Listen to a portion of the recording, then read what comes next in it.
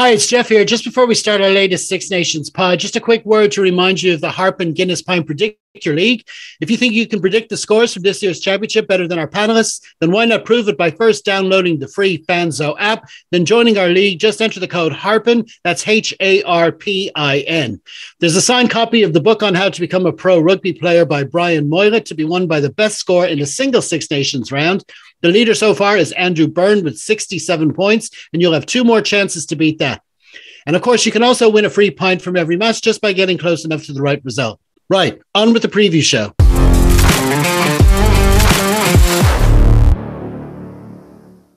Hi, my name is Jeff Pagano, and welcome to the Harpin on Rugby preview show. Joining me to look ahead to this week's Six Nations action is someone earning cap number 49. Welcome back to Mr. Neil Keegan. 49 caps. Wow, this is beyond a joke at this stage. I hope you're well. That's it. Yeah, very well. And before we get to this week's preview, why don't you tell us what you've got coming up on the stand-up circuit, Keego? Oh, absolutely, yes. Well, I was in Limerick last night. So all of the work I've been doing here, making friends with the people of Limerick, really helped. Yeah, so we had a full house. Everyone was in great form. And then next Thursday, I think it is, the 16th, heading to Galway into the Roisin Dove, and then back to Dublin the following week for a couple of gigs, and then over to Birmingham, and then a couple of weeks off to try and write some funny new stories. So it's non-stop, but Limerick was great. Talking rugby without causing arguments. It was a brand new experience for me, so it was great. Very good training for you. Yeah, that's brilliant. And of course, all the links for all his gigs are in the program notes. Okay, so now it's time to start harping on this week's feature match, which, as you can see up there, is Scotland v Ireland. It's in round 3 of the 2023 Guinness Six Nations, and it kicks off at Murrayfield at 3 p.m. on Sunday, March the 12th. The match is being broadcast on RTE2 and ITV1. Ireland named their starting lineup at lunchtime on Friday, so let's have a look, starting with the back line. And we've got Hugo Keenan at full back. The wingers are James Lowe and Mac Hansen. The centres are Bundy Aki and Gary Ringrose, and the halfbacks are Conor Murray and Johnny Sexton. Captain. We can't really argue a huge amount. I know people are talking about Stu being left out. I think with as we'll talk about the bench, I think that's the reason why they're we've got that balance now. We have our 3, I guess, main midfielders who need more minutes. Obviously, Gary missed last week, 50 caps. So I kind of think, I assumed he had 150 caps the way, you always think about him in that jersey now.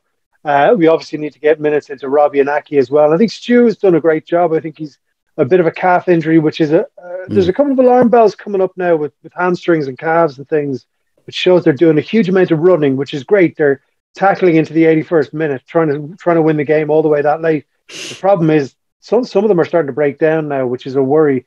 But in terms of Murray's obviously felt the pressure and responded well. Him and Sexton, look, I have to start saying this out loud. This is pretty close to our semi-final team. And this is, I do think we'll talk about the forwards, which I think might be a little bit where we need a bit of work. But I think the back line, you'd pay money for that back line. That's the best compliment we can say. Yeah, I mean, we had a pod during the week. I had a pod from a panelist from all the provinces, and we all agreed on Stu that he was unlucky. And it was gas because just when the New Zealand series happened, we were talking about our centres are Henshaw, Ringrose, Aki, and James Hume. And that was it. And there was no one else getting into that little club there. And now Hume is the one fighting back to get into the team. And McCluskey is the one unlucky not to feature because he's, like you say, he's had a great competition so far. But if there's any suggestion of an injury, I suppose we're probably better going with the fitter players, especially with the short turnaround to the England game. But it's good to see Gary Ringrose back. And there's a lot of names coming back into this lineup that it's really good to see. And Sexton, of course, and Ringrose are among them. But we'll move on to the forwards now anyway, as you say. And the front row is Andrew Porter, Dan Sheehan, and Tyke Furlong. The second row, Ian Henderson and James Ryan. And the back row, Peter Manny, Josh van der Fleer, and Claylan Doris. Here we go. Right, this is our semi-final front row. This is our final front row. I'm saying all this stuff out loud now. This is our front row. You're going to bleep that out. You know that, don't you? No, listen. I woke up this morning as we were deciding we were going to have a chat, and I was kind of going, right, am I going to verbalize this or am I going to be scared to verbalize it? there is obviously a bit of fear when you say these things out loud, but everything is lining up. It's a matter of the team continuing to evolve and perform. You look at what that front row has done. You look at what Beelum has stepped in and done and has been doing over the last 18 months.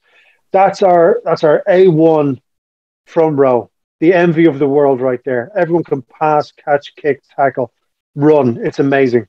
So let's we don't need to talk too much about that aside from the fact that it's great to see Furlong back in a start. Watching him sing the anthem is worth twice the price of admission. The second row now, that's where I think, in terms of depth and all that sort of stuff, and especially when you see, I keep going back to our province, which is not the point I'm trying to make here, but you see the job Jenkins does in the blue jersey when he's fit and in there. And you look at what we need in the green jersey. Ryan has obviously stepped up massively. He's back, he's confident, he's strong. He looks a bit bigger, he looks a bit angrier. That's great. It's beside him that we have a slight issue, especially with Tyburn being injured. So I want to see. I don't want to see the old Henderson, but I want to see a reinvigorated Henderson. I know there's been injuries and things like that, but that's where we need that. We need that kind of. People say enforcer. It's the wrong word. Strength is also the wrong word because he's a big, strong, angry man. But we need that extra bit of oomph there in the 4 jersey, and I think he's got to do it this weekend. I think Scotland have also named their A1 squad. They're ready to rock and roll. It's the second row I feel they're going to try and go for, whether it's line out, whether it's scrum. That's what they're going to try and do, because back row again, that's worth twice the price of admission. You look at the job O'Mahony does in that green jersey. It's unbelievable. What the thing you look at afterwards is the amount of rucks he hits. Look at that on the Sunday morning. That's going to be frightening to read because he just doesn't stop. Great to see Doris in there. You can talk about kind of maybe going back to the second row, Baird getting in there and doing a bit of time, which I think may happen, which I think may be a slight kick in the arse for Henderson. I'm talking about it like there's a problem. It's a great selection. There's a couple of things that just need put an elastic band around Henderson's testicles and we'll be fine. Yeah, I think what we'll have to do is, I'd like to see us go after the Scottish line out, and I think we've got the players to do that. Henderson can, James Ryan can definitely do it, and Peter O'Mahony is very good at disrupting things as well. That's one place where the Scots will be looking to get the better of us. But it's definitely a good selection. And the best thing I can say about Finlay Beelum's contribution is that if he were fit. I'm concerned about the 6-day turnaround to the England match as well. You don't always look beyond it, but it is something to consider. And I think a bit like a couple of the others who are returning, if Beelum was fit, I think he could have started and they could have had Furlong on the bench and brought them on just for less game time. There's nothing against Tom O'Toole, but it's just I think Beelum has played that well that he could have earned a start, But okay, well, let's have a look at that bench now. Anyway, so Ronan Kelleher, Cian Healy, and Tom O'Toole are the front row. Ryan Baird at 19, Jack Conan at 20, and then the backs are Jemison Gibson Park, Ross Byrne, and Robbie Henshaw. What a bench! We were thinking, right, they're going to. Gibson Park and Sexton will be right there in the middle again. Murray's put a bit of pressure on and he's ready to go. Obviously, we'll get minutes into Gibson Park. But look at that replacement front row there. You know what I mean? You look at the medals in Kelleher and Healy. O'Toole is going to do that job. He did a great job anytime he's come on. He's really galvanised us again. Not that we're getting tired, but it's a bit passy, and he is smashy. And it's a beautiful thing. And then you see Ross Byrne. So he's now cemented as our number 2, which is, I think it's important for him between the ears, and it's important for us. We've been saying it for a long time. It's great that we are not insane. We're actually seeing what's happening. And then we've got Henshaw ready to go. He's going to be hungry again. I think it's the right call playing Aki with the extra few minutes he's had. And then Henshaw's going to come on. But again, if Ringrose plays the full 80, that's another huge batch of minutes in his boots. He got a break last week, but he still has a lot of minutes in the boots, which is a little bit of a worry. Yeah, I mean, like a lot was said about what happened against Italy, and we were looking for. We keep talking about these work-ons that we feel we need in all these Irish performances because they keep getting maximum point wins. So you're trying to find something constructive to bring forward. And we looked at the centers. We were saying maybe we weren't as defensively as tuned in the centers, and that wasn't to knock Bundyaki. That wasn't to knock anyone that was there. It's what you say, minutes in the boots. Ringrose brings that calmness, the experience. experience and the leadership as well now that we want in that crucial position. And you will see it hopefully on Sunday as well. So it'd be good to see him. Like you say, as with Henshaw, due to come on at some stage, it's really going to shore things up. And of course, he can play either position in the midfield. So he's good for that jumper for now. Okay, so now it's time to have a look at our opposition, which of course is Scotland. As ever, my graphics department is going to put their names up on the screen, or if you're listening to the podcast, they can be found in the program notes. What are you making of their lineup, Keego? They're not here to mess around. The only thing that I noticed, and it's very rare I watch enough French rugby, but I made sure to tune in to watch Finn Russell the other day. Now, maybe it's always there. I please correct me, but there's a lot of strapping on his leg. He did not look happy. Now, I guess you wouldn't be happy being dragged out of camp and having to come back like 16 years ago.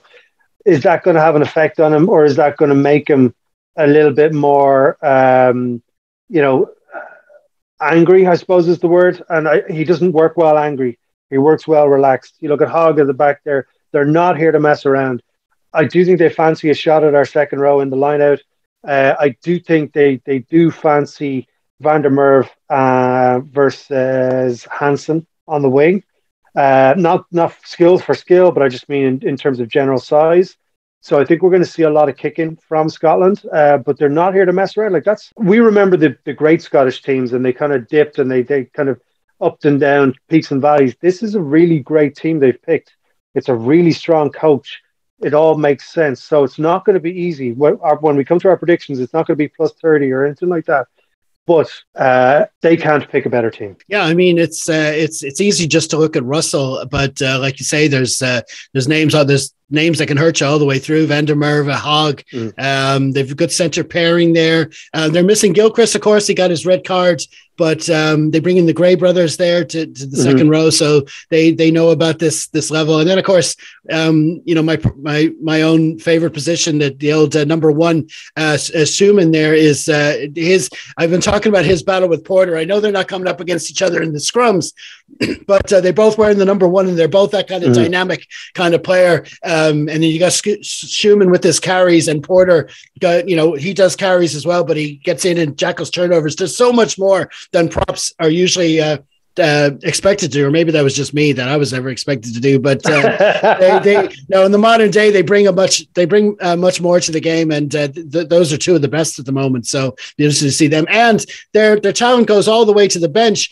You talk about our returning center coming into 23. Well, they have a Mr. Chris Harris who knows a thing or two about games like this. He's a 23 as well. So this and Hamish Watson on the bench as well. Loads of names right throughout the lineup. It's going to be an 80-minute contest for sure. Like you say, it should be close. Okay, so now we'll move on to the officials. And as you can see there, Luke Pearce is holding the whistle. Wayne Barnes is running the lines with Christoph Ridley, and it's an all-English official team there. The weather predicted for Edinburgh, the official line is mostly cloudy with a brief shower or two. Now, it looks like it was written by the Scottish Tourist Board as the best possible spin on the weather there that could be there, but that's as good as we expected. 55% rain, a little bit of wind, should be okay there, which of course moves us on to our predictions. We'll put our heads on the block here. We're going to start with Italy against Wales. I think Italy are going to take it. I think if they're able to get a great start. I think I put in the Fanzo app that everyone watching needs to join the Harpin Fanzo League, or maybe don't, just to see how badly I'm doing. I think I put in Italy by 5. I think Italy by 5. Yeah, I really think I think they've been targeting this game all along, even before a ball was kicked, even before all the Murphy's Law, whatever you want to call it. It's been happening in Welsh rugby recently. It's the bookies actually have Wales by a point. I'm surprised at that. I thought they might have, given they might be trying to tempt some money going one way or the other, but it's. It's for the first time I think ever you go for a home win in this fixture. I don't think that would have happened since since Italy joined the Six Nations, that they generally be considered favourites. Okay, so that brings us to Le Crunch, which is England against France at Twickenham. What do you see? How do you see that going? I see it tight as well, but I see France winning. I think I put France. I think I put in 7 or 10. 10, I'd say, for France. Yeah, the bookies have that by 2, but still the fact that they're going for France speaks volumes. I mean, I know they're champions and all, but they have had their issues, but it just shows where English rugby is at the moment. I mean, they're not even putting Farrell in the starting lineup. Yeah. Things are going the way they are for England. So you definitely have to fancy the French, but it still could be close by the end of it, which of course leaves us to our match on the Sunday. How do you have it going? As you said, it's going to be 80 plus minutes. I don't know why my lucky number this weekend is 5. I've lost by 5, no bonus point, but it's going to be a victory that we deserve, we worked for, and we remember. Yeah, the interesting thing about this match is that depending on how things go at Twickenham, but if nobody gets a bonus point at Twickenham, then a bonus point for us would clinch the championship. But on Scotland's side, whatever happens, Scotland are actually going for the Triple Crown. I mean, they've got silverware on the line as well. It could be a real cup final kind of atmosphere, as you're saying, for Sunday. But I mean, the way things are, Ireland have to be favourites, and you wouldn't want to back them, but it definitely won't be easy.